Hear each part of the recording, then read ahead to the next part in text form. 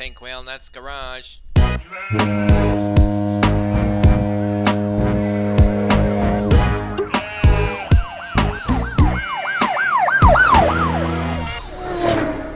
Alright, gang, well, this is going to be a garage episode because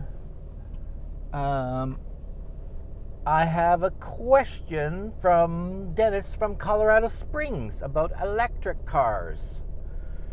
My mirrors are once again all goofed up. So we're driving the tow monster today because I'm going to get the trailer, the RV, the Landmaster,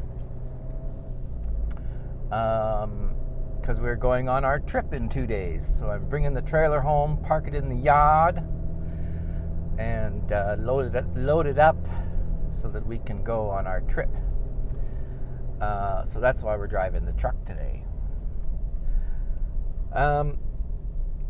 So I won't read Dennis's message. I just want to say thank you, one, for the condolences, and thank you to many people who've written in with their condolences. Ranger John, Laughing Buddha, Dennis in Colorado Springs, the Enormous Boys, Harley and KC. I'm going to forget someone, and then they're never going to care if my dog dies again. Ozzy, Scotty the Little... Oh, there goes a motorcycle rider. Scotty the Little Aussie Battler. That was like one of those Harley Charlie guys, complete with the skull cap, skull head helmet. What a bunch of goombas those guys are. All right, having alienated yet another listening sector of the listening podcast, all the motorcycle riders, the Harley riders.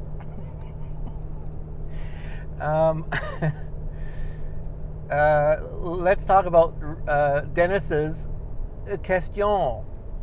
Dennis wants to buy an electric car, and like a used electric car. I'm presuming it's used, because he has concerns about what should he be concerned about when buying an electric car. And his primary concern is, what about the drive unit? Do we need to be concerned about the drive unit, or how can you tell a drive unit is going to go, and what kind of confidence can you have that a drive unit in a car, an electric car, is going to last? So the drive unit, for clarification, is that part of the car, the motor, the electric motor, which is attached to the wheels, either the rear wheels in a rear-wheel drive car or the front wheels in a front-wheel drive electric car. And the drive unit is that whole assembly of the electric motor. There's a transmission in there, which is essentially just a reduction gear, because the an electric motor runs at tens of thousands of RPM, spins, really, really quickly. So you have to reduce those RPMs down to the rear wheels, which will run at hundreds of RPMs, or maybe 1,000 RPMs, how many times your wheel turns.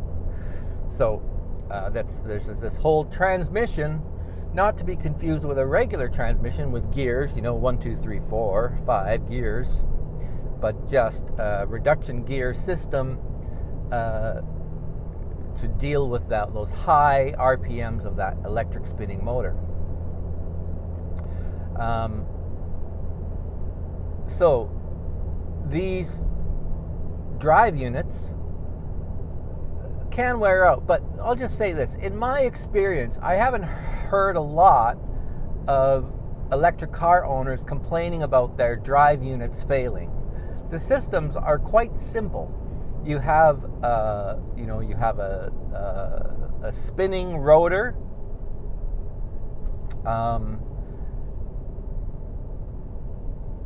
running inside, I believe it's called the stator, the stationary part with all the magnets. So, electric motor is built up of some magnets, typically magnets, and then some electrical wire windings that impart a force, right? When you put power to the electric windings, it causes the magnets to become attracted, and so this sort of cycles happens on and off, and that's what makes these electric motors run, is an electric current causing the rotator, the rotor, to spin. So there's very simple. There's one moving part, which is the rotating, the commutator, or whatever the thing is rotating, whatever that thing's called, the spinner. And then the spinner is attached to a gear, and the gear is attached to the rear wheels through a drive shaft. So the other component to these drive units is there's going to be a cooling system in them. So both in the battery and in the drive unit there will be antifreeze running through the system to keep the whole system either cooled or warmed up. So there's very few components on these drive units and really entirely in the electric car that fail, because there's so few moving parts, with the exception of some pumps to circulate some coolant, and some fans to blow some cool air on certain components. Everything else is all just electricity flowing back and forth. So there's not a lot of things that can actually go wrong, which is not to say that these things haven't occurred. Drive units do fail occasionally, but by and large, they're very robust components. So if Dennis in Colorado Springs is buying a used electric car, I would be more concerned about the state of the battery. So these batteries, when they come off the manufacturing line, they're determined to be that they have a certain capacity, like say 54 kilowatt hours is the capacity of the battery. That's how much energy it can hold. And then along with that, the car is rated according to the battery capacity and the how the motor works and all that for what the range this car will get. So they'll say brand new Hyundai Kona electric will get 400, we'll say 300 miles, since we're talking American here, we'll say 300 miles of range out of its 50 kilowatt hour battery. And so the manufacturing company will warrant and say, okay, this battery in 10 years or in 8 years, we will warrant that the battery will have 80% of its capacity when it gets to 8 years old.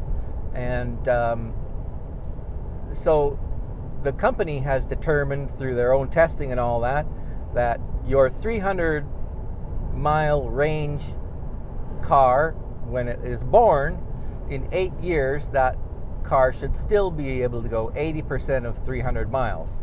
So I'm going to guess that's 260 miles. Is that a good guess?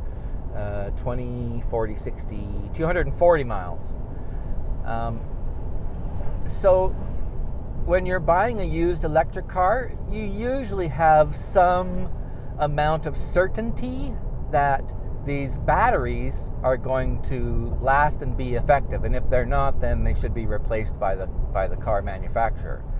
Now, I haven't heard a lot of people going to the manufacturer and complaining and saying, listen, you said this car was going to have 80% of battery life, and it doesn't. I want a new battery. I don't know how often that happens. I certainly don't hear a lot about this type of thing happening. So, it's not something I'm typically concerned about. I think what I would be more concerned about buying any used electric car, one primary thing and then a second thing. The primary thing is, like any used car, you should be able to tell from the state of the vehicle how hard it's been ridden. You know, if the interior is scratched up and mangled, and there's bumpers hanging off the car, and things are rattling along, and the car has high miles, then that could be clues that this car has had a hard life, and that the life of the car could be compromised. The shelf life, the end life. And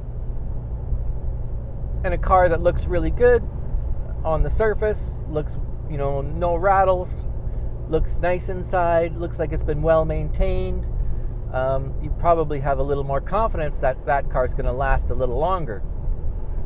So I would use the same criteria you would use for buying a regular gas car, and apply that to the purchase of your electric car to determine, to just have a general feel about how healthy the car is. There's really only one thing that can reduce the life of the battery of an electric car, and that is the way that the car has been driven and charged. And these are lithium-ion batteries. I'm going to pass some vehicles here. Just kick it down. Let's go to fifth gear. And what are we at? 1,800 RPMs. I'm going to pass this truck and trailer. It's not a Trucker Alex truck. It's just a guy hauling a trailer with a Ford pickup. We got the little BMW Z3 Roadster here. I'm not going to pass that guy, but I will insert myself into the other lane. I've got to turn on my Jake brake. Oh, people are braking. Oh, slow down, it's a hill.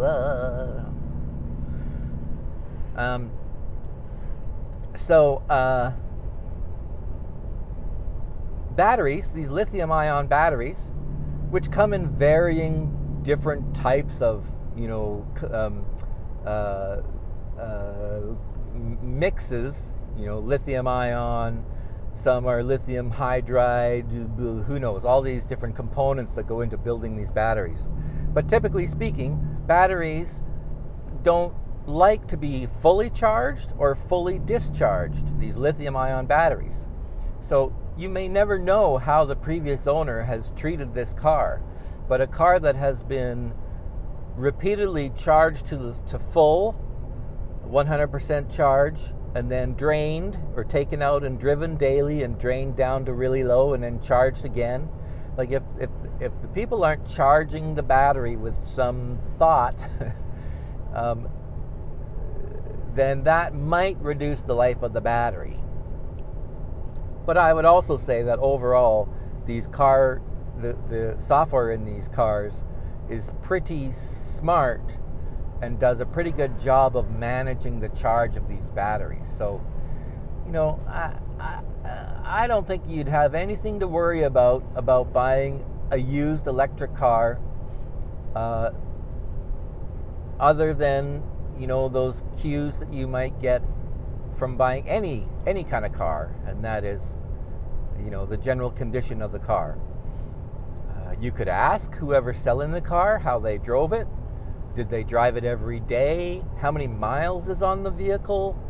And just like a gas car, if you've got a high mileage electric car, you could be having the same issues that you'd have in a high mileage gas car, because there's other components to deal with. You have tires to deal with, wheel alignment, the air conditioning system, the cabin temperature, that thing that makes the heat and cold.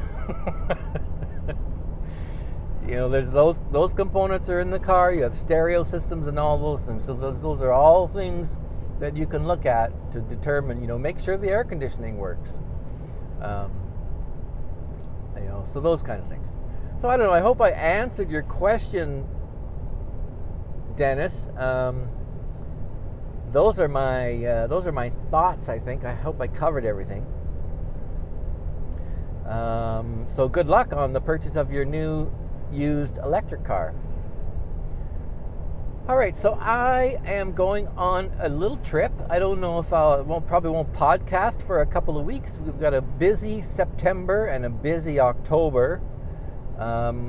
Doing some traveling, both months we're traveling.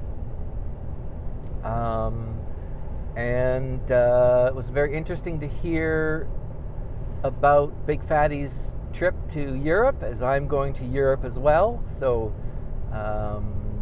if you have tips for me when I go to the UK, London, and those other countries I'm going to, drop me a line at podcast@pinkwheelnuts.com. Thanks for listening.